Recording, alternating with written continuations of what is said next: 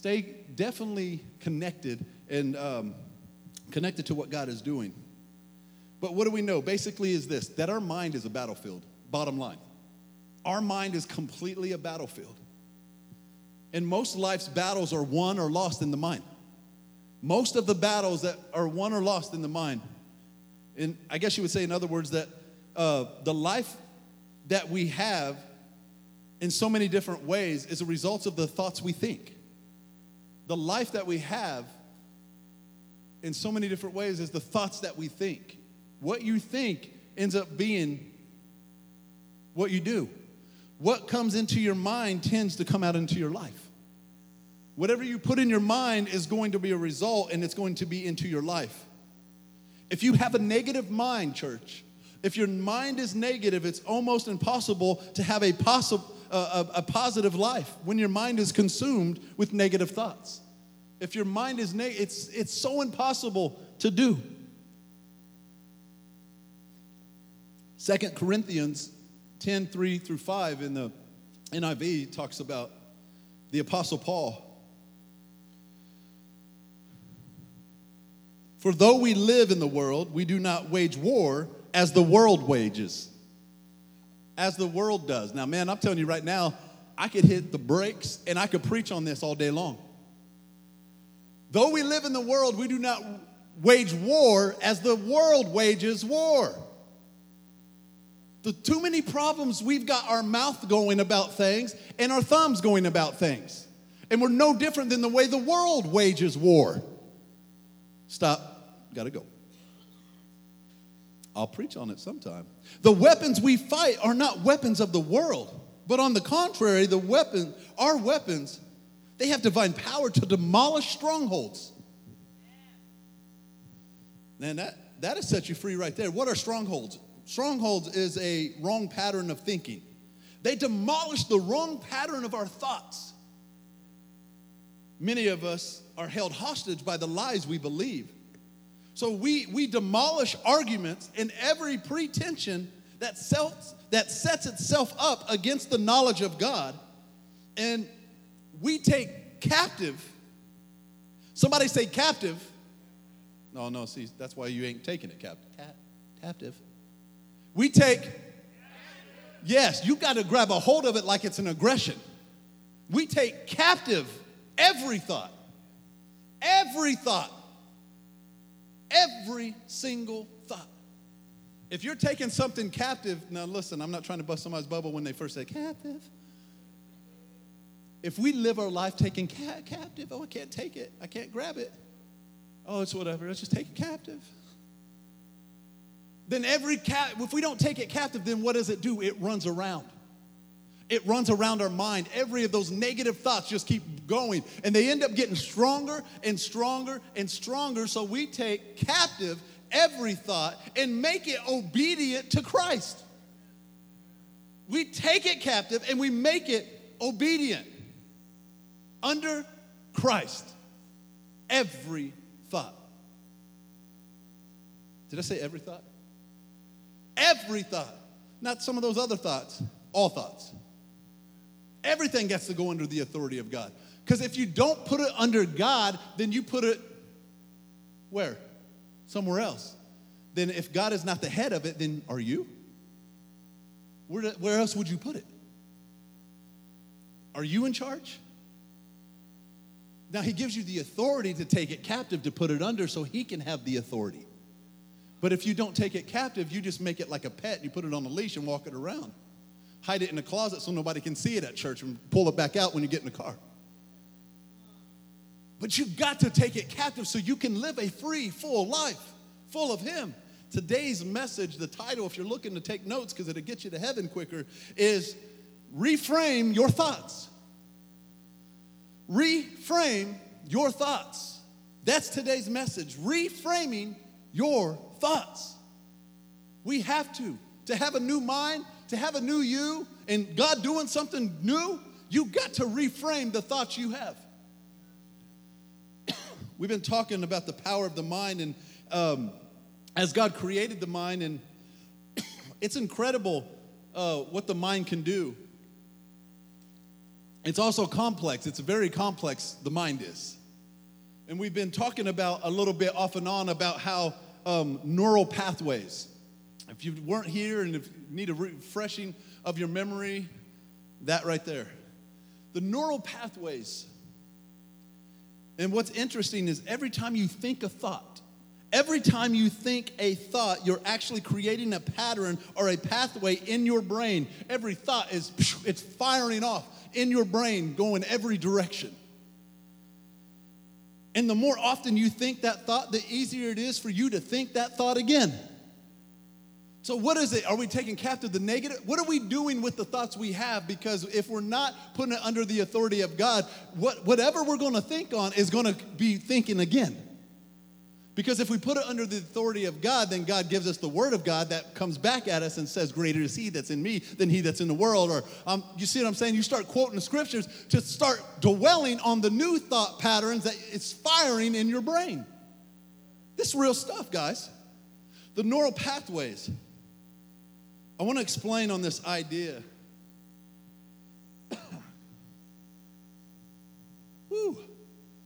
About the mind. Called cognitive bias, or what others often call a mental filter. A cognitive bias. What is a cognitive bias? You're like, man, you're doing hard words today. Sunday school, welcome. What's a cognitive bias? Man, if you actually read and study, there's so many amazing things out there. And even about the mind and the mind of Christ. A cognitive bias is a mistake in reasoning based on a personal experience or preference. A mistake in reasoning, that's what it means, based on a personal experience or preference. It's a mistake in reasoning on what you prefer. We call it another word is mental filter or a mental framework in your life. In other words, if you grew up in a context and you have something really bad happen to you, a lot of the times you have a framework of thinking or a filter through that which you might see the situation inaccurately because of what has happened, and you might see it through a different framework differently.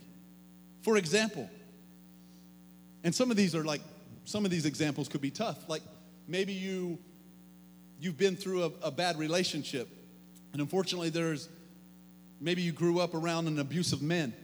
Some man was abusive. And so because you were hurt and abused by a man, now a lot of the times when you see men, all men aren't hurtful. They're all not abusive. But because of what you've endured, your filter tends to shape how you see men. Does that make sense? So what you've endured, it shapes the whole picture of just men in general. And because of what happened to you, oftentimes you make an accurate judgment about someone else around you. When you have hurt happen, you make that judgment about somebody else that had nothing to do with your hurt. Or for example, and I've heard this before growing up at times not with my parents, but with just other people and friends and stuff. And some people might say like, wealthy people are bad. They're just selfish. They're just this and that. Wealthy people are bad and they're evil. They're this and that. And so then when you find yourself starting to succeed in life and in business and you're financially succeeding, you might feel guilty or ashamed. It's not that it's bad that your filter is it's how you see it. It's not the bad of having the money. It's just the way you've been raised and the way you have put this filter over everything. I mean, let's just be real about it. That's why we deal with racism still. People have put filters over things, and it's wrong. That would be a good amen right there. But it's wrong, and because of a filter, it just goes through generations. And so these things are crazy. The filter you have shapes how you see life. Bottom line. The filter you have when you deal with the situation, it shapes how you see life in general. What's interesting is if you change the filter, it often changes how you feel. If you change the filter in the things that you look at, if somebody hurts you, that doesn't mean somebody else is going to hurt you. You can't put your hurt from somebody else on a different person. Let's just say in relationship-wise. If you go into a new relationship and you've had a bad relationship and you're hurting and there was abuse going on, it's not fair to the new person that didn't do that to you because you still got the same filter focused on that. You can't make it in a relationship like that. I don't care if it's dating-wise, going into marriage, or even friendships. And so you've got to change the filter. But again, it's the filter you have shapes how you see life. If you change the filter, you can change the feel. Right? I know it's a little bit of teaching, it's a little different today, but I want you to dig into this because I promise you, if you can apply this to your life, it will change everything about your life. You know, when you're posting a photo and it doesn't seem just right, because of our cell phones, we're able to add a filter. People add so many filters. There's so many random dumb filters out there. And if it's not good, you could actually add a filter to shine it up, to brighten it up, to look like you're in the middle of a nice sunny day. Looks like you got the best Botox you've ever received in your life. You see those people, they're like, how? Guys, listen, if you're not married or if you're single, you want to meet a good girl or you want to know who she really is, go to the pool and see her. Swim. We ain't checking out bodies. I'm just saying you're going to see her face in all of its glory. Because people are swiping right trying to find a relationship, and they're all filtered up. Like, I want to see who you really are without these big things that are wiping up and down in your eyes. What did you say, Dad? They go in before you do, about 5 feet before you enter the room? Holy cow, what the heck are those? And I need to flip you upside down and sweep the floor. Where are you at? Now, if I'm dating somebody and I get married and my wife coming home and taking off her eyes and her hair and taking everything off, I'm like, hold up. I wasn't prepared for that relationship. I need to know that up front. Like, I put on stuff. I do stuff. I need to know those things up front. Don't be scaring me. Don't be adding all this stuff without me knowing. I'm not saying, like, if you got your little wipers on, that's fine. Like, if you do you, that's fine. But don't, like, I'm good. Me and my wife were good, so however you do your thing. But if you really want to know who somebody truly is without all the filters, just meet him underwater. Because you know something's going to be flying off and swimming away. Get back here. And some of those girls, boy, they'd be like, what are you doing? How's it going today? Okay, I got to stop. I got to preach. Woo, Jesus. And you know it's crazy when, this ain't comedy hour, like, but my mind's going somewhere, like there's cartoons in my head real bad.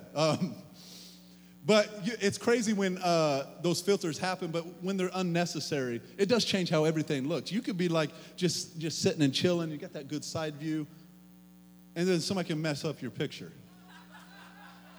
Now I look like something off Harry Potter or something weird. Like, I don't even know what that is, but that's my daughter throwing some good, yeah, thanks, Jay. Throwing some filters and expending my nose and my ears. Now I can just be sitting, and I didn't even know she did it because I was just sitting there. Was I driving? Yeah, I had to have been, I guess. Yeah, you weren't driving. So I was just driving, I guess, and just chilling, but you just never know who's going to throw a filter on you. So you got to be careful. Look, I got a couple more. What's another one? Yeah, so, you know, that looks like something off, like Muppet Babies or something, or Sesame Street, Beaker or something. I don't know, something weird. And there's one more. Just filters that mess your life up. Like, that is a nightmare in a package right there. You know what that reminds me of? I got to start preaching. But it's the villain on Who Framed Roger Rabbit. Remember me, Eddie, when I killed your brother. When he gets ran over at the end. I'm just going back to my 90s. Sorry. Woo. Oh, it was earlier than that, actually. It was in the 80s. But you can get rid of that. That is demonic. But the thing is when you change the filter, it completely changes how it feels. When you change the filter, it changes everything. When you change it, now don't get me wrong, like you got to be, side note, your youth pastor is famous for catching people off guard with filters. I've watched him many times do stuff like that, and I'm watching you today, Sam, while I'm preaching. Don't be doing dumb stuff to me. They be doing that stuff. They just be cutting up because it is funny to see. But the thing is, it changes everything. What is a cognitive bias? It's what we might call a default filter. It's a default filter when our brain is pre-wired to think a certain way, or it's pre-wired to interpret a situation, even if our interpretation isn't completely accurate. This is why two different people can respond completely different in the same exact situation. Two different people could be together but have a different response. Why? Why can both of you go and have the same conversation and have the different response? And it's because of your filter. I guess for an example, you might be at a workplace and your supervisor might want to come in and give you some feedback. Two people, same feedback, same way, the exact same time, with two different people. And the way they receive the feedback can be very different because of their filter. One person could be offended. The guy could give this whole feedback about this business and say everything the exact same way, but one could get offended and say, this is wrong. What are you talking about? I do my job. Don't you know how valuable I am? Can get so offended because of the filter they have. I don't even like you anyway. Just start going off and saying dumb stuff. Why are you giving me all this feedback? Do you even know what you're talking about? You don't know how much I give to this company. Are you kidding me? And you can get so frustrated in somebody giving you feedback because of your filter. Now, the next person could seriously have that man could give the exact same conversation. And the next person could be completely different because of their filter. Thank you. Thank you for that. That's really helpful. That's going to make me do better at my job. I appreciate that. I appreciate that you took the time to value me and have a conversation with me so I could be better at what I'm doing. Thank you for the feedback. All that changed was somebody's filter. It was the exact same thing. But too many times, if we have the wrong filter, we're going to just pop off out the mouth and we're going to view everything completely different. It's the same at church. We see it all the time. Two people could go to the same church. One person could come in. Christians are all hypocrites. I don't want to go to church. I hate the music. It's kind of too loud in here. This place is stupid. I don't even want to come back. It's not for me. And they could have came in together. And the next person could come in and say, wow, that was amazing. Man, I loved how passionate the worship was. Man, the people were so loving and amazing. They don't even know me, but they told me they love me and they care. I feel that for real. Maybe God wants me here. Maybe this is where I need to be. This is where I need to put my roots down. This is it. It's not the facts that are different. It's what? The filter. Same two people came in and they both looked at it different. One was probably real critical and the other one was just glad to be in the house of the Lord. It's all how you look at it. And another one, I'm not even going to get into this, but a lot of times it's like the news source. Depending on what news network you listen to is how it's going to be filtered. And there's so much going on. It's not the facts, it's the filter. Depending on what you listen to. You can see a lot of these examples in, one big one is in Numbers chapter 13. And you can go through and read this later, but I'm going to talk to you about it. When Moses sent out 12 spies to cross the land and go over to the promised land as a spy what are we going to deal with here? Now, mind you, they had to go 40 years around, okay? They didn't have to do that yet. They were close enough to the promised land that they sent 12 over. Hear me on that. They were so close that they already sent 12 over to talk it out. All 12 went. All 12 saw the same thing. All 12 looked at the whole thing. 2 of them came back saying, oh my goodness. Woo! it is beautiful. The grapes are huge. The land is gorgeous. God has given us a promised land. We can take this land. You know what they were looking at through the filter? They were looking at the fact that he split the Red Sea and devoured my enemies. He gave me a pillar by night and a pillar of fire by night and a cloud by day. He did all kinds of stuff. He did all kinds of stuff. He made a way. He gave us all the riches of Egypt. He done everything. Well, we got this. But 10 of them said, no. This ain't good. They were negative. This ain't happening. No, there's no way. Almost perhaps representative of, and I hope not, but not our church, but a lot of places out there where it's more easy to be negative and afraid and critical than to fight for a positive attitude. This happens all the time, where people are so critical, so negative. If it don't go their way, if they're here and they start just observing, like if you come to church and all you do is just, you're scoping the whole time, you have missed why you're here. You got to just get your roots in and just get what God has in store for you and start getting plugged in. You know, like real simple, like we're still needing people to sign up for kids ministry. Got the door finally in. We got the frame almost done. Like we're real close, but we need more people so we don't wear out the people that are doing it. Leadership development, that's all we're doing back there. And they're having a blast back there today. But if somebody's critical, I don't want to do that. I just want to do it like this. I don't want to do that. I just want to come to this. I don't want to miss this. You will never miss it. There's opportunities to listen and watch it. Anyway, a little plug. But they came back and they said, listen, this ain't going to work. We're the land devours us, which is funny to me. The land devours you? The other two were like, the land's beautiful. We're like grasshoppers to these giants. Everything is so crazy. What happened? Their filter changed, their perspective of how they felt. And how they felt was like grasshoppers. So they felt like that, so that's the filter they held on to. It wasn't the fact that was different, it was what? The filter. The filter was different. It's not just the filter that matters, it's also the frame. It's also the frame. How you frame it. How do you frame it? How do you frame the day? Because we have to reframe our thoughts. For instance, you could have woke up today and been like, it's pouring down rain. I wonder how many people didn't come today just because it was raining. Not just here, just any church in our city. Just because of the rain. How do you frame the day? When you're looking at the day, how do you frame it? You can be in the very same situation, and how you frame something determines how you see it. Can you put that picture up, just the main one?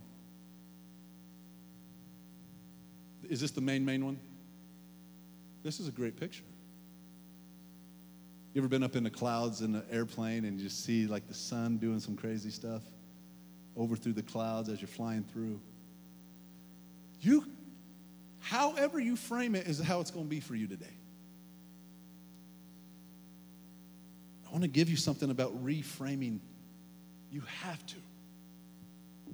Reframing it is creating something different. A way that looks at the situation, and however you reframe it is how you're going to deal with it. It basically creates a different way of interpreting or looking at the situation and changing its meaning, the whole meaning of it. I'll give you an example. You can frame the day. You can frame this day bad. This whole thing is going to be bad. This day's bad. So I'll just focus on down here at the bad. Where's the bad at? Well, it's bad. Now it's out. Now it's real bad. Now we don't even have it. Now it's back. Now it's bad. But how do you frame your day? You could have woke up today. We have the sun out, but is your day more focused over here? Is it more focused over here in the dark areas? Let's look at the other picture. Look, is it focused? Because nothing's changed about this picture, which looks like it's not even there, but it's there. Do you understand what I'm saying? The picture's still there. It's just real dark. See it? How did you frame it? Go back to the other picture. How did you frame it? It's still there. It's just zoomed in over here. It's still there. Is it going to be a bad day? Is it a bad day? The people I work with are crazy. I don't know if I'm going to make it. I'm done with this job. I'm overwhelmed. I'm tired with life. My kids are driving me crazy. My husband's driving me crazy. I'm tired of this job. I keep doing the same thing over and over. How are you framing the day? The picture's the same. The day is the same. What are you putting into it? What are you doing to frame it? What are you doing? I hate my job. I hate people. I hate it. And look, it all depends. Put it on the bad one again. It all depends. This is the major blown up and huge. How did you frame it? Is it all this? Everything's cloudy. Everything's barely making. Look, I can't even get the sun to fully shine on my situation. I'm like, my God, I can't. I'm always going to have troubles. Or is it something different? Let's show the main one. Is it something different? Let's get closer. Yeah, there you go. The sun's shining, and it's shining even brighter. Nothing's changed about the picture. All I did was zoom in on it because I framed it. I've chose to frame this picture, this moment. Nothing's changed. The darkness is still over there. Some of it is still way up there and way down there, but I'm choosing to keep the frame on the light. I'm choosing to keep the frame on the sun. And Lord knows we best keep the frame on the Son of God, because if not, everything else is going to fall apart. No matter what you face, is it going to be a good day? It's going to be a great day today. I'm thankful for God being with me today. He woke me up today. I'm alive and well. I'm breathing today. Because some of you all just like, I just rolled out of bed. Some of you, it's a battle just to get. You don't know other people. Listen, you do not know what it took for some people to get into this place today. Just to get here. But we take advantage of it. But how do you frame the day? Oh, I got to go to church today. You know, I just don't want to do that because I don't want to get that phone call saying we missed you. And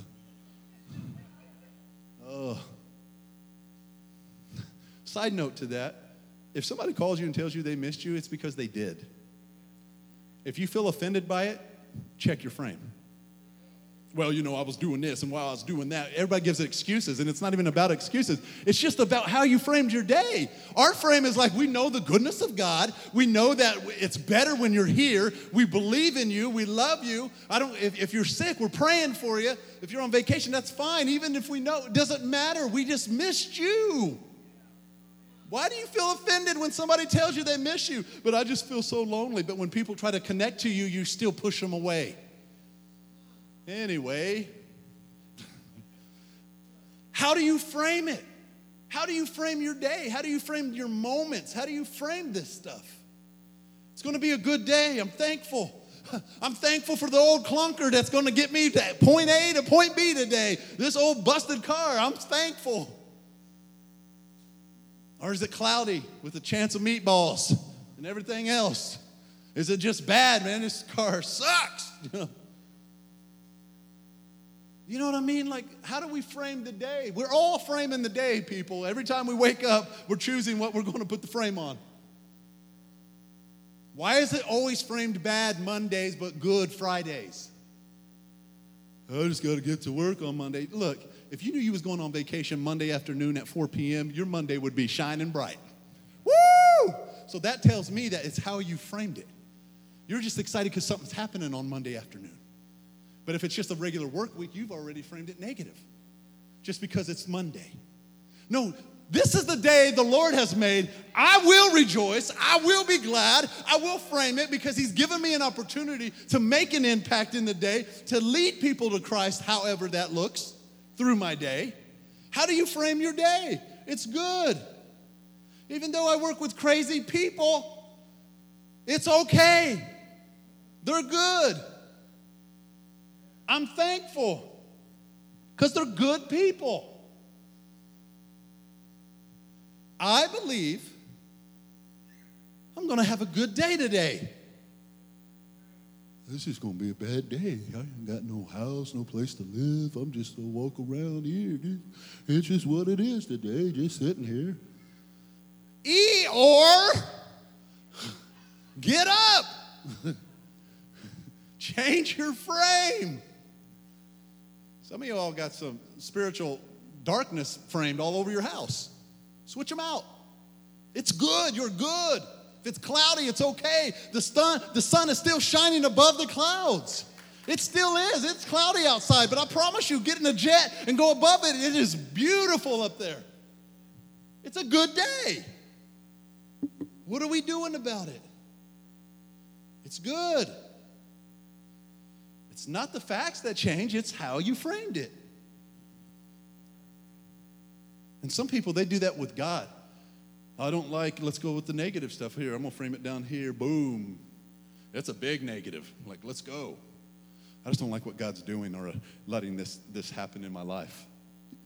You know what I mean? We start framing it negative. And, even if you can see that there's positive, we're focused over here. Why would he allow this to happen to me? Why would God put this situation in my life? Knowing that he's right there. Knowing that all you have to do is frame it on him no matter what. He's got you. We deal with this daily. We shift the frame all the time. We got to frame this. We got to frame the day, frame the mind. It's all in your mind. See, you can't control what happens to you, but you can control how you frame it.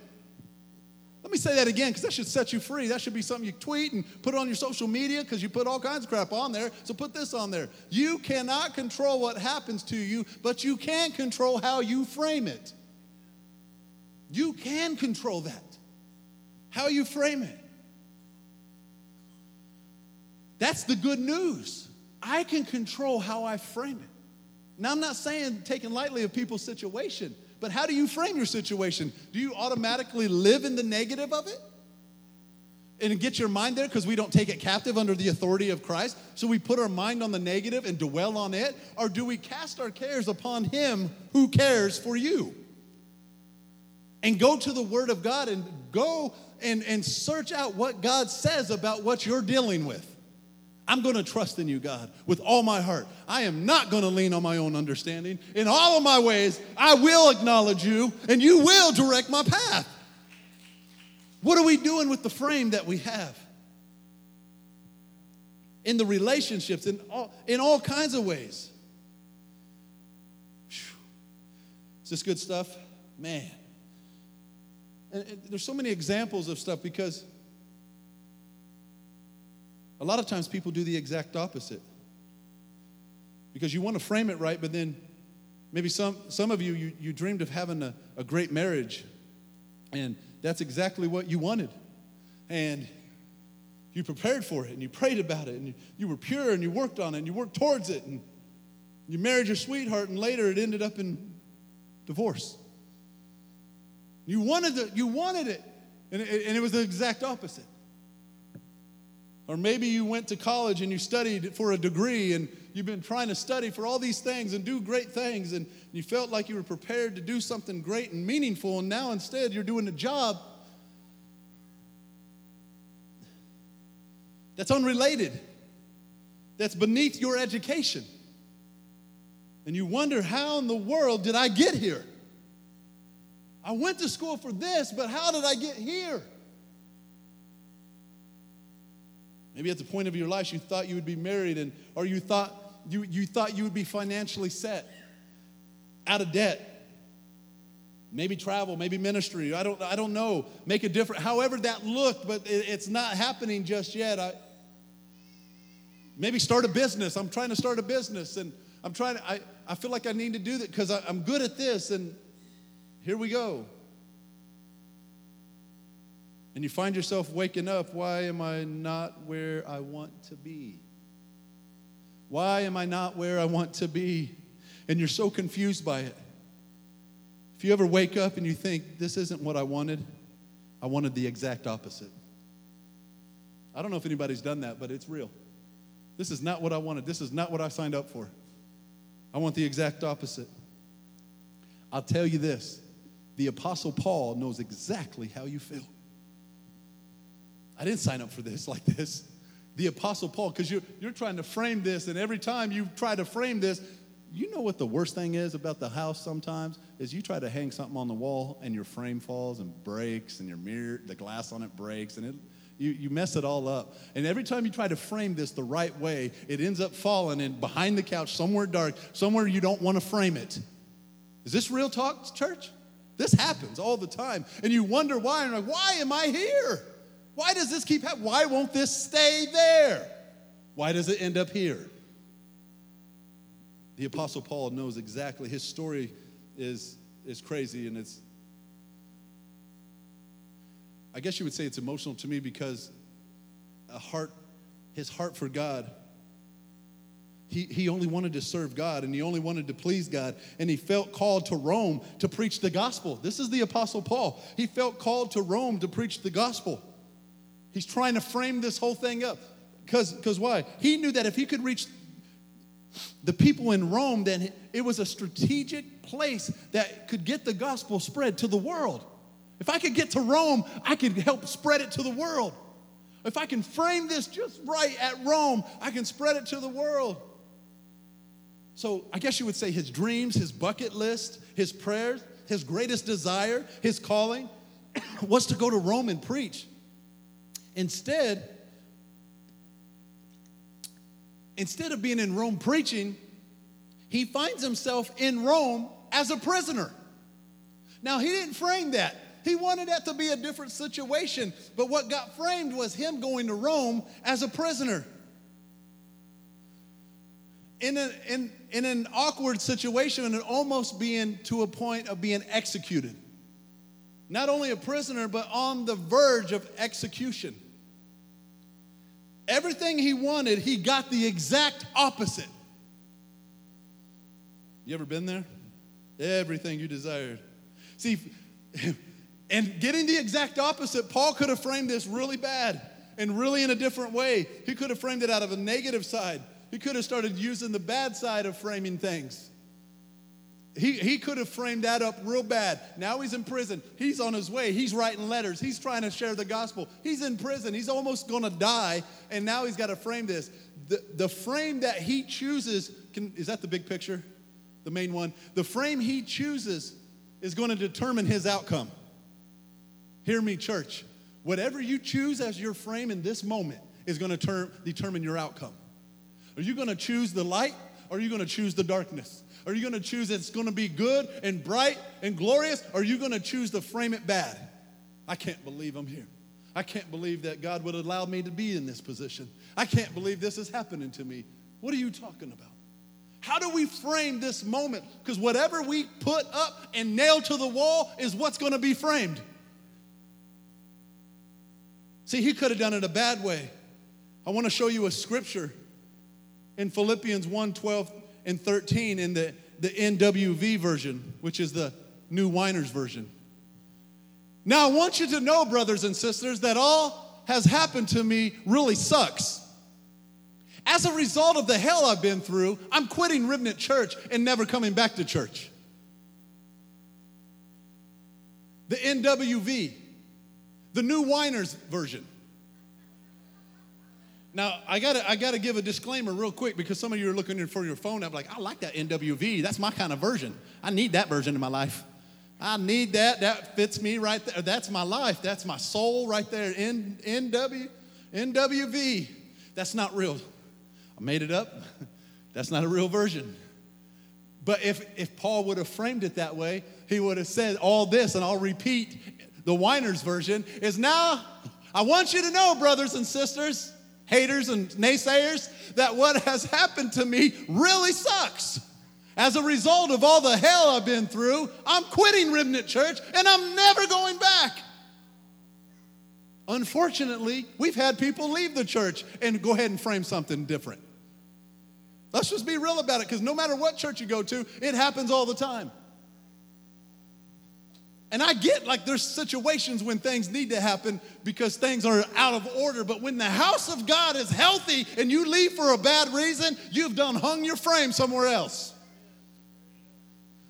But that's the New Winer's version. And you will not find that in a Bible app. I know you're looking. I know that feeds your soul. That's your, man, that is my version. I need that version in my life. I'm sorry. I just want to let you know that's not real. Where's that at? I need to find that. I connect to that. That's my favorite. Let me read it, what he says, because depending on how he frames it. Philippians 1:12 through 14. I want you to know, brothers and sisters, that what has happened to me, basically, although it may really look bad to most people, it's actually served to advance the gospel. Ooh, man, he is framing this real well because he's supposed to be in Rome doing something. He said this, as a result, it comes clear to those in the palace guards. Guess what, church? Even though it looks like Paul is in a bad situation, in a bad shape, but when he reframes it, it's clear. Here we go. It's clear to everyone else that I'm actually in chains for Christ. Wow. Wow, wow. So what happened? I'm locked up in Rome. Here's Paul saying, I'm locked up in Rome. I'm locked up in Rome to a Roman guard. I'm locked up with a Roman guard for 8 hours. And every 8 hours, I get a new Roman guard. So who do you think the real prisoner here is? How do you frame your day? I'm locked up to a Roman guard, and every 8 hours they switch roles. Who do you think the real prisoner is? I'm getting to preach to a captive audience. Man, that is a made-up mind. That no matter what I face, I'm still going to share the gospel. I'm going to frame it the right way. I'm going to share the gospel no matter what. Basically, he's saying, I get a new influential person every 8 hours who has to sit here and sit by me and guard me, but in the same hand has to hear the message of the good news of Jesus Christ for 8 hours a day. And he can't go nowhere because he has to guard him. So he will tell him the good news for 8 hours. And then, you better watch out, that guy's going to be talking about Jesus and switch. By the way, Jesus Christ will save your life. I'll tell you right now that he... And he's like, who's the prisoner then? Because I have made the most of my opportunity, even if it feels like I'm in hell. But I'm telling you right now, I'm shining the light of Jesus in this situation. I will frame it the right way. Verse 14. And he said, because of my chains, most of the brothers and sisters have come even more confident in Christ, in the Lord. And guess what? It looks bad because I'm in chains. It looks bad.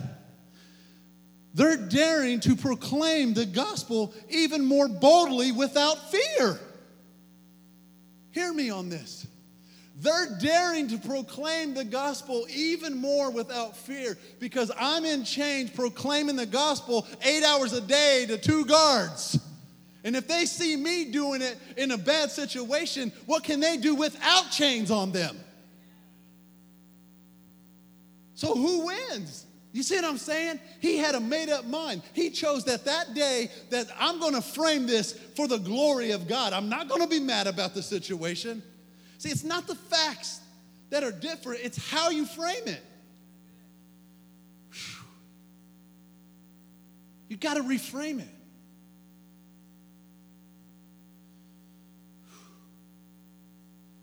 And I get it. Many of you have had complications, life complications. Guess what? Not taking it lightly, but we all have. We all have different things that we're all going through. Every single one of us. There hasn't been a day without some kind of stuff going on. Stuff with your family. Stuff with your kids. Stuff with your neighbors.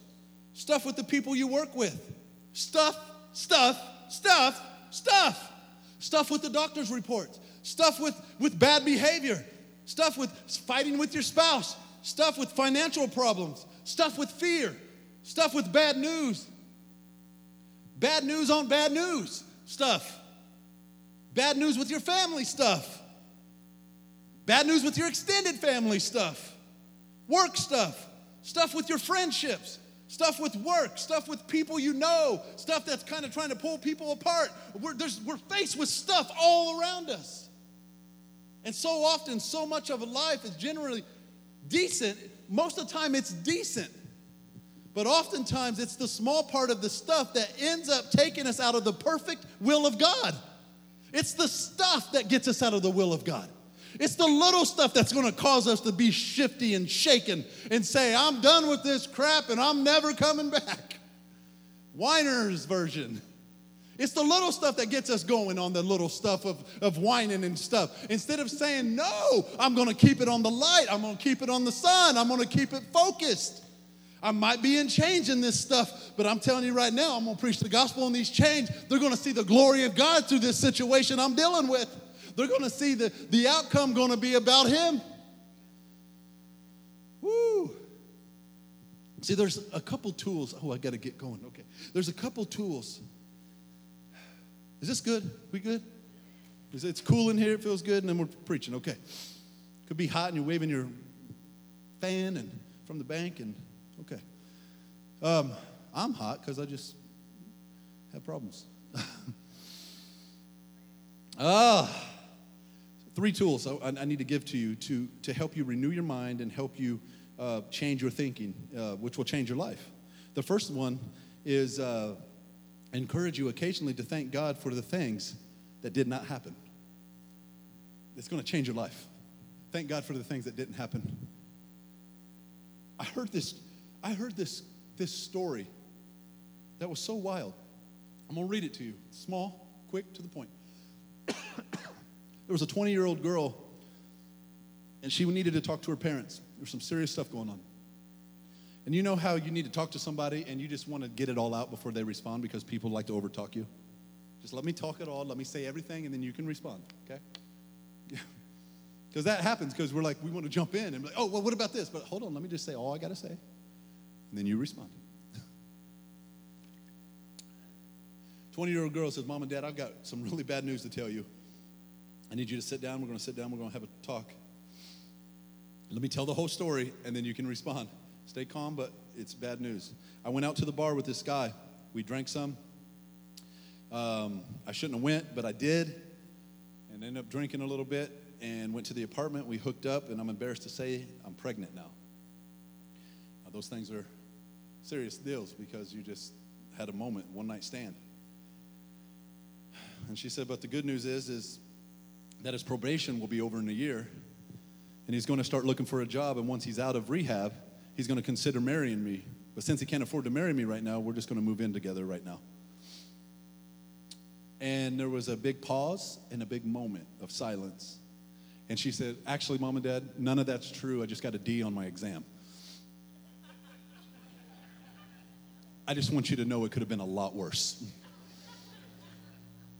And how many of you know we need to be thanking God for what didn't happen to our children at times? Because when you think of that whole story and all that, and your heart's falling and you're sinking, and then it's just the D, like the D don't seem too bad compared to what she just said to us. You want to kill her, though, but you're just like, but she said, it could have been worse. and what's crazy is we need to thank God for the things that has happened, that God prevented, that didn't happen in our lives. I mean, there's times where people, we thank God for stuff that didn't happen. Maybe you've been in a situation and it could have been a lot worse. I remember a few months ago, Misa, you got in a bad wreck with with your babies. She was driving and if you're on top of water, there's no stopping. You're sliding across water. And she was up on the road and went down on the hill, the ravine area, spun around. The car should have flipped over and over and over, and it was a miracle how it even landed. And it shook them all up. It was just her and the kids. And the car, that they've worked hard for and been blessed with and paid on and all this stuff. And those are bad moments. You could have looked at it and been like, my goodness, got to deal with the creditor or the debt people and the insurance and, oh my gosh, I don't have a car right now, and how am I going to get to work? Or we can thank God for what didn't happen. Hey, nobody got hurt. We didn't do a funeral for your wife or your children. You know what I mean? Like they're well. It's well with their soul. And yeah, did your car get totaled? But you driving some big hee-haw truck out there, big gangster, you could use a Dodge about now, truck. But God blessed you with that, because that's an unreal story anyway of how you paid for that or even got it for that price. But we got to thank God for what didn't happen. We didn't have hurt kids. The car might have got hurt. Something might have got totaled, but I didn't get totaled. You see what I'm saying? Like, we got to reframe our thoughts. In the whole scheme of things, there are some things that are a big deal, but oftentimes it's, like I said, it's the small stuff that's going to end up taking us out. Because we try to magnify the small stuff, and it blows up too big, and it tries to take us out. And if we take a step back, I'll tell you this, if we take a step back and broaden our perspective and focus on, what we hate, then we're not going to go anywhere. But if we step back and focus on the things of God, it's going to launch us into better things in our mind. It's going to reframe our thoughts. Thank God for what didn't happen. There's so many things that could have taken people out, but it didn't. Thank God. Anybody have a thank God moment of what didn't happen because it could have happened to you? Absolutely. Thank God for those things, because it could have been a different way. The second one is we need to practice pre-framing. Pre-frame it. That's important. Pre-framing is deciding how you'll frame the situation before you engage into the situation. When you pre-frame it, it sets the course for it. Too many times in the bad ways is, let's go back to our picture here. In the bad ways, if we're pre-framing it, we're already looking at it saying, oh, this is going to be bad. This meeting's going to be horrible. This ain't going to work out. I hate people. This is bad. And if you're pre-framing this, walking into a situation bad and thinking it's not going to be good, guess what? It's not going to be good. But if you pre-frame it good, the sun is shining. Instead of saying all that, you know what? Today, I know we're tired, but we're going to give our best. We're going to give our best in this today. We're going to do our best. We're going to be productive. We're going to do whatever we can. I'm going to change the way I think. It's going to be a good day. We're going to lead people. We're going to invest in people. We're going to see people. We're going to help people. No matter where you work or what you do in life, you're around people, and let's just be real about it. We're all around broken people. And what do we do when we frame it? Can we be like, oh, so-and-so's here again. They drive me crazy. Like, if I was going to be 100% at times when we were doing food giveaway, there's certain people that I was like, oh, help me. Oh, some Birdman's here again, wearing his hat. Which there was a guy that literally put on a huge hat that was a bird and was running around out here. And I'm like, dude, get in your car. You might have COVID. No, you got bird flu now. Like, get in your car, But I could have framed it bad and negative, or I could have just framed it and said, you know what, I'm thankful he's here. We're going to bless him. We're going to bless his family. We're going to bless whoever he's around, because there's more than enough. It's how you frame it. It's how you frame the things. The way you frame it often changes the perspective of it. I'll tell you a quick story about me in the end, and then we're going to shift gears, because the quick story about me is how I framed it is when I was in junior high, I tried out for basketball, okay? I didn't make the team, and this ain't a Michael Jordan story, okay? So I didn't make the team. Something happened, and I don't know what happened, Dad. I think something with the, what was it? The physical. I don't know what it was with that. They lost the paper got lost. Either way, I had to go get another physical. So by the time I got there to do it, they tell me that they don't have my physical paper because I can't do anything without the physical. I missed a whole day. I had to go get my physical. By the time I got back, they were already towards the end of it. I tried to jump in. I went the whole next day. Because I missed the day, I couldn't make the team. Because they didn't see all the other things they practiced that I could have probably done. So I missed all that. And here's the crazy thing. So at the end, this is at Otter Creek. So everybody, if you ride the bus, you go sit into the gymnasium waiting for first hour. You get in those bleachers. But what they did was they posted who got on the team down in front of the locker room area. So guys were coming off the bleachers, so I walked down. But the pressure, because everybody knows why we're walking down. the pressure of looking at it. And everybody's looking at you. And looking at you, wondering if you made it or if you didn't. And it's all going to be on how you respond. And going up there and your name wasn't on it. And what a moment. You felt embarrassed. You felt like, and you had to walk all the way. And the whole place is full of people. And they all see it like, that guy sucked, man. Look at him. He's walking. Stinking thing. You know, and that pressure, what happened was, it was so much pressure that I pre-framed the negative in all the pressure. I reframed it. It reframed and set a course in my life that I didn't even try out for anything else. I didn't try out 8th grade year. I didn't try out in high school. One of my great friends was the point guard, the captain of the basketball team. I would put it on him every time we would play at his house. And he would be like, why ain't you playing with me? Why ain't you playing for him? I'm like, And I love playing basketball. But it reframed everything, how I did things, how I wanted to succeed. It reframed, it literally locked me in, thinking that, you know what, I'm going to fail. It's going to be noticed. Everybody's going to see it. And so I started pre-framing things and not accomplishing things, not fully going after it because I didn't want to fail, because I've already felt what it felt like, and everybody saw it. I don't know if that registers to anybody, but it registers to me because there's a lot of pressure. And so what I did is I reframed it, and now what I'm doing now in my life, obviously, is I've taken that situation with the experience I have now and reframed everything. And I'm prepared to be a great pressure player, to work under pressure. Because I've figured out that if I frame it with Christ, that he's going to protect me, he's going to guide me, he's going to lead me. And I'm not going to have so much pressure because he's going to put the pressure off of me and allow me to do what I'm called to do. Because of my experiences, God has enabled me to be a great under pressure, to do things great under pressure, to be calm in the pressure. Before I wasn't. I would freak out. I've had to have, to be in crazy leadership situations and be calm and be well under pressure and have to deal with certain things, and how to lead, and how, never see myself making those mistakes and failing, but all I can see myself is succeeding because I've framed it that I can succeed because Christ is within me. I can see myself walking in the power of his will and the Spirit because I've framed it to succeed. Some of you've got to reframe it. Because, man, I'll tell you right now, I wish I could go back to high school and junior high with the knowledge I have right now. Woo, Jesus. It'd be a whole different ballgame with the passion and desire and the boldness I have now. The third thing is you got to look for God's goodness. This is the last thing. You got to look for God's goodness.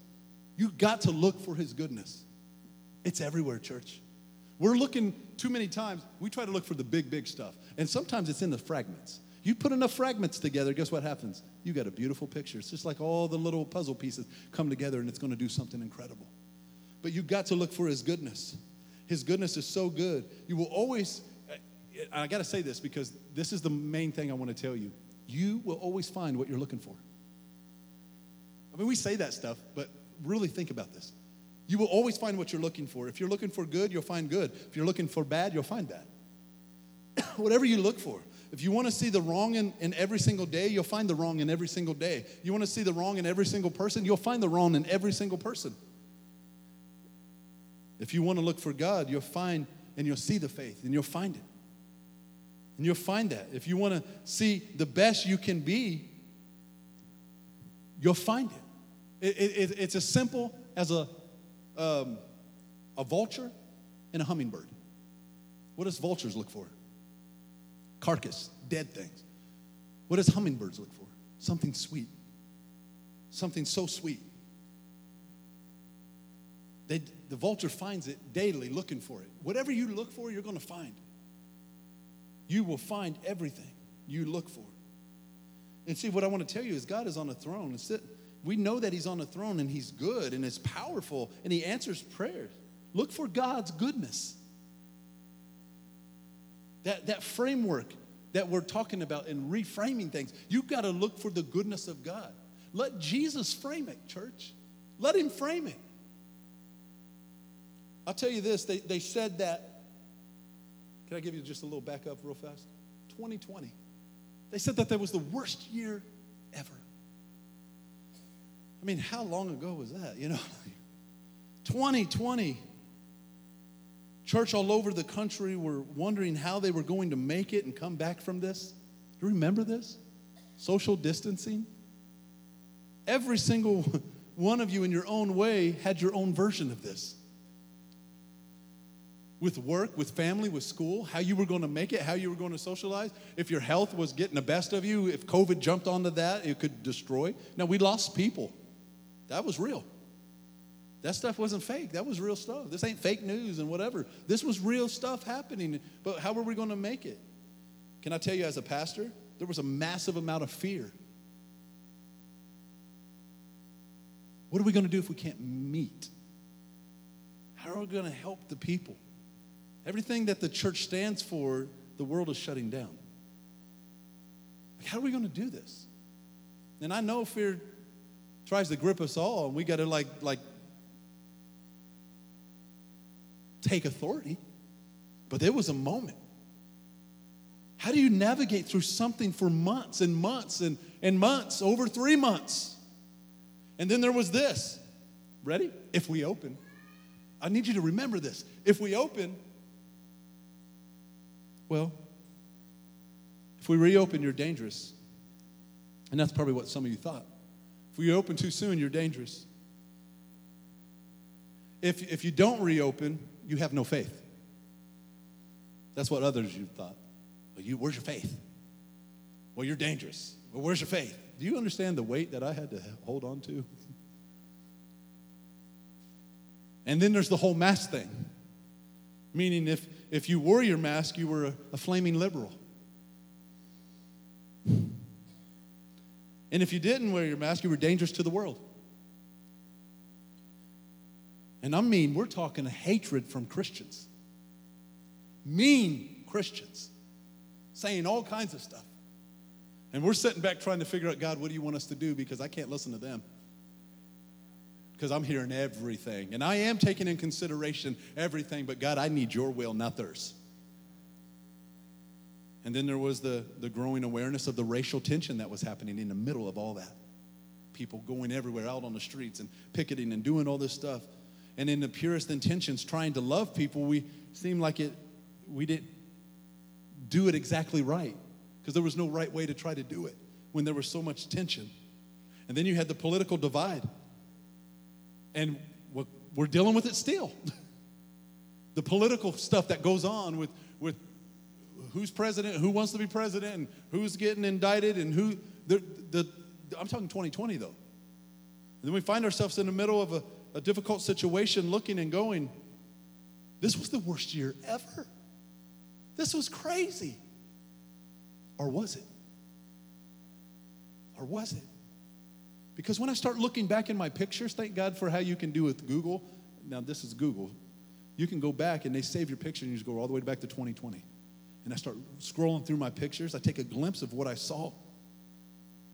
And I don't know if you know this or not, and I'm not trying to just for myself, but I was probably one of the first ones quarantined, probably in our country. I was quarantined in January, right at the beginning, for a month.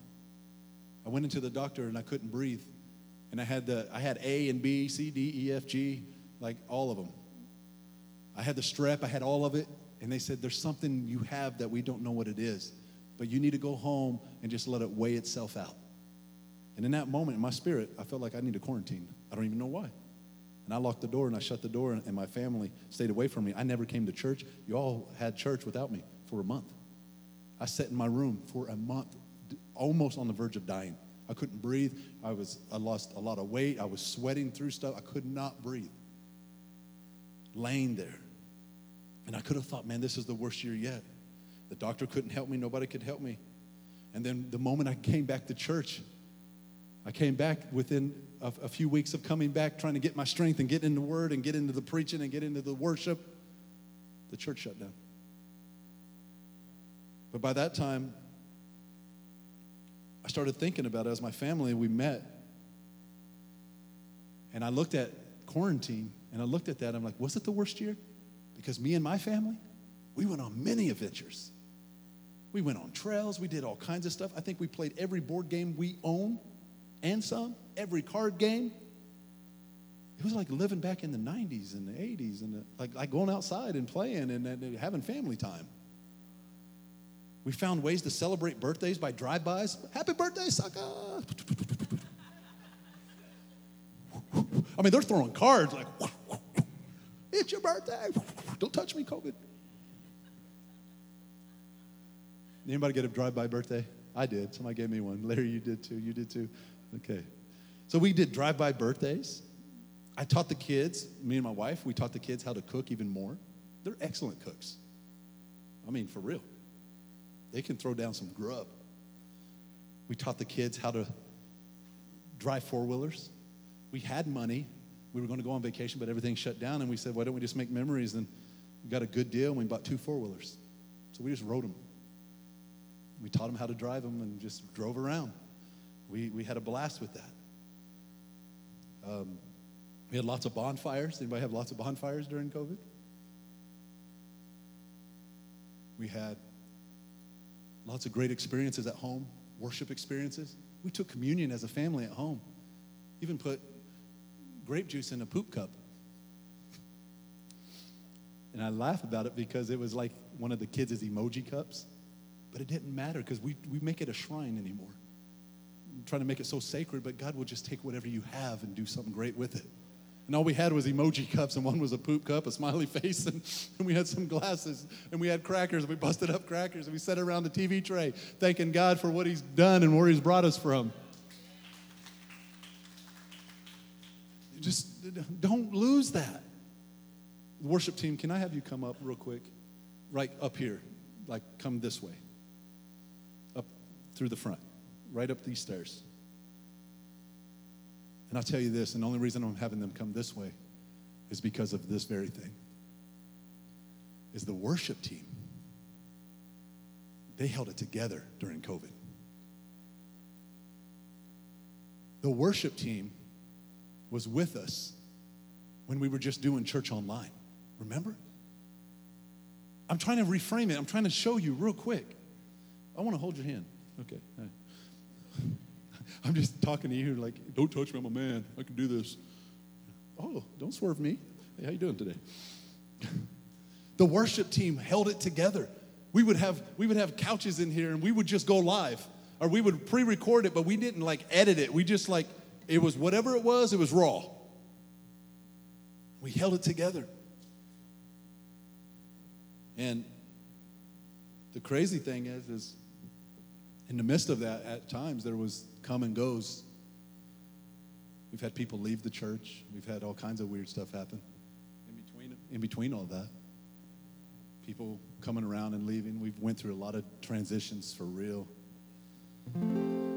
But I will tell you this. Let me just say this. I would wait on your soothing music. Hit the brakes. Sorry, Chancho. Arriba. Because I want to show something. You'll understand. As a church, we started giving away food for backpacks. It was just for lunches. That was it. We didn't have it. We didn't have much. We had one little tent that we wore out, and we kept doing it. And we've realized that, okay, they're just getting peanut butter and jelly. I know we can do better than that. Nothing against the school system. So we started giving Fun Day Fridays. On Fridays is where it was at. If you want something, you come in here on Fridays. Then we started getting more. Then we started trying to give it to the churches. And then they were hiding behind their doors like, hey, what do you need? I said, no, we're actually giving you stuff to give to the people in the community. I mean, they wouldn't even let me in. They were freaking out. Just leave it at the door. Okay. Whatever. I mean, your response is going to show what you feel to these people. Like, come on. I know we have to use wisdom, but I'm not afraid. Then we started giving away 30,000 pounds of food a week. A week. It was all how we framed it.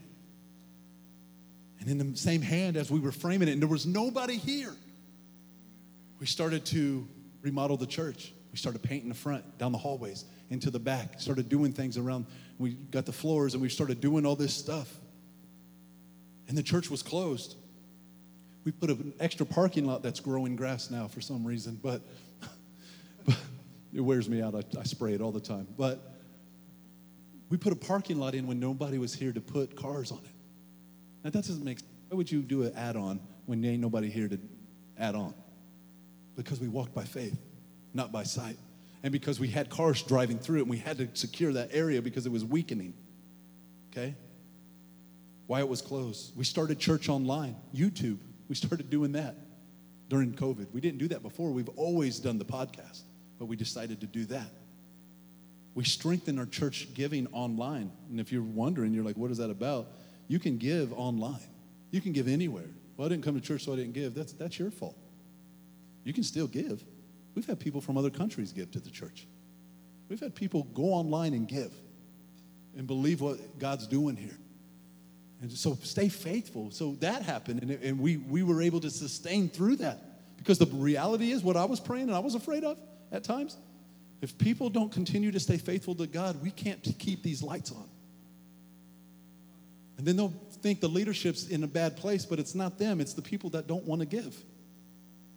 Because we're trying our best. But if people don't want to tithe, I can't make them. I can't make them be faithful to God when they make money and they know this is the house of the Lord and it says to do it. I'm not trying to be mean. I'm just sharing my heart. And it was a struggle. And if I'm being 100%, it's still a struggle at times for me because I'm like, why can't we stay faithful? Because God's wanting to do something. We're trying to move forward to the things that he's trying to get us to do here in this place. But it's got to take people investing in it too. We did a drive-through Easter giveaway. Never done that before. Giving away candy. Had the mask on the big old bunny and did that only with 8 people. Holy cow. Then later we did a Halloween one. We were like, we're going to shine a light. We got tons of candy. Let's go. And we packed out. I promise I've walked this land more than probably anybody. Over in circles, over and over and over and over and over and over and over in this property. Because I made sure that I met every person at their car. Every person. Thank you for coming. We're just here to be a blessing. Do you need prayer today? What's going on? We saw all kinds of stuff happen. I'm just bringing up the past because I want you to know how we frame it. And sometimes we forget. We gave away all that stuff. We started going down in the avenues and giving away. So we shut down some of the giving right there, and we were like, let's just take it to the streets. Let's just see what that's about. Why not? Who cares? And it was amazing. We had people that were sitting on there, some OGs sitting down on their rocking chairs on the edge of the street, and they're like, what do you want? Now, this is against a lot of racial tension, and I'm the only white dude in a big old truck. Hey, guys, you want some food? They said no. I said, no, hold up. You can't tell me you don't want no free food. And they're like, free food? Let's go. And this dude starts running down the street saying, the church is here. The church is here. The church is here. Literally running around the block, yelling, the church is here, like a modern day John the Baptist. Probably half drunk, smoking weed, whatever the case was, but he was yelling it.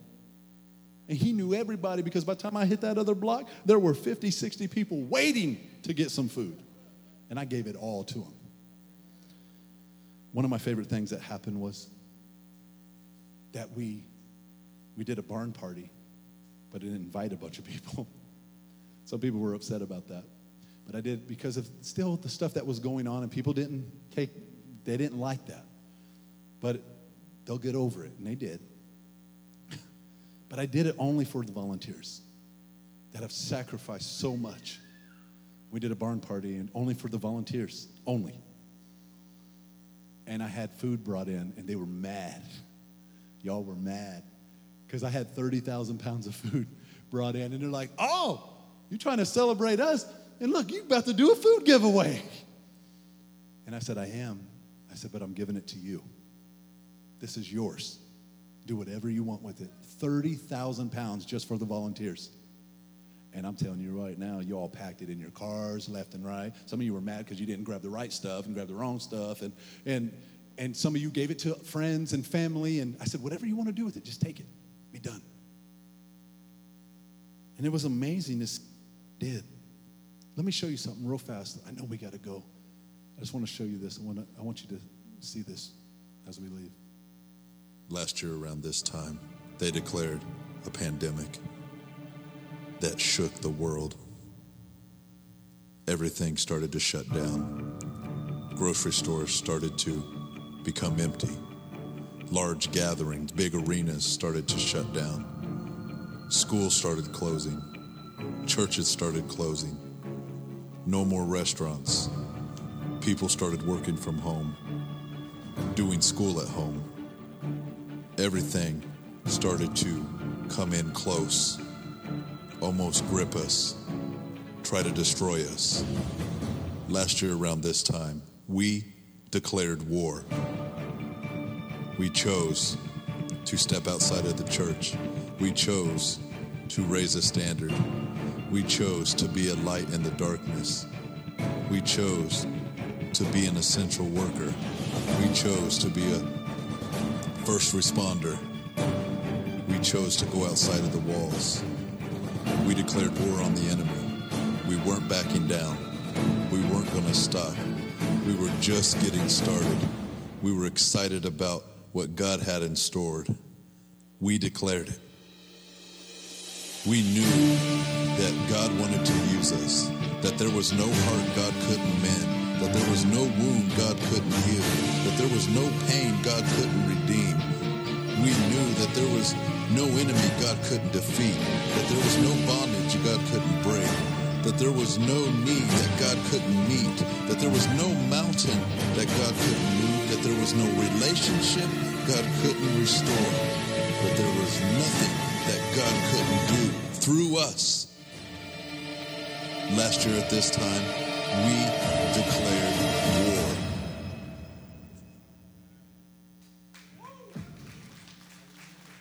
You could play. I want to tell you, church, you know, that video makes me so emotional because it was so amazing what God did. And it makes me emotional in a different way because there's a few of them that don't go to this church anymore. How do you deny the power of God? How do you get to frame it and then reframe it somewhere else? You think that that's what you want. If I could tell you anything, church, go ahead and stand with me because we're going to pray and get out of here. I know this went a little long, but I needed to tell you that. I needed you to remember we framed it the right way. But it's time to frame it again. No matter what you face, if it was the worst year ever in 2020, look what the Lord has done when we framed it the right way and said, no, we choose to do it. We will stand out there. We will serve our community. We will do whatever it takes. We can't get complacent and go as business as usual. And so when you're dealing with your things in your mind, I'll tell you this, you got to frame it. We look back at the years, and at first glance, it looks like the worst year, but it wasn't. There was incredible moments when I reframe it. When I look back at the church that closed down for months, and the audience was kind of scarce when we started, then I start reframing it again and thinking, you know how many salvations we had in the parking lot? You know how many people got set free in that parking lot? Literally, people were healed in that parking lot. Literally coming back saying, I don't have that anymore. I'm healed. I'm healed. Set free from drugs. And I mean, there were people strung out, and we were just praying over them and kept praying for them and kept calling them by name and calling them by their purpose and reframing it for them and helping them. We got to reframe it. We got to reframe it. We got to, because, in other words, if God is working all things for the good, then it's time to reject the unhealthy thoughts. Because our unhealthy thoughts aren't going to take us anywhere. We got to reframe it. And what we're doing, we're not passively receiving criticism, but we're actively interpreting it.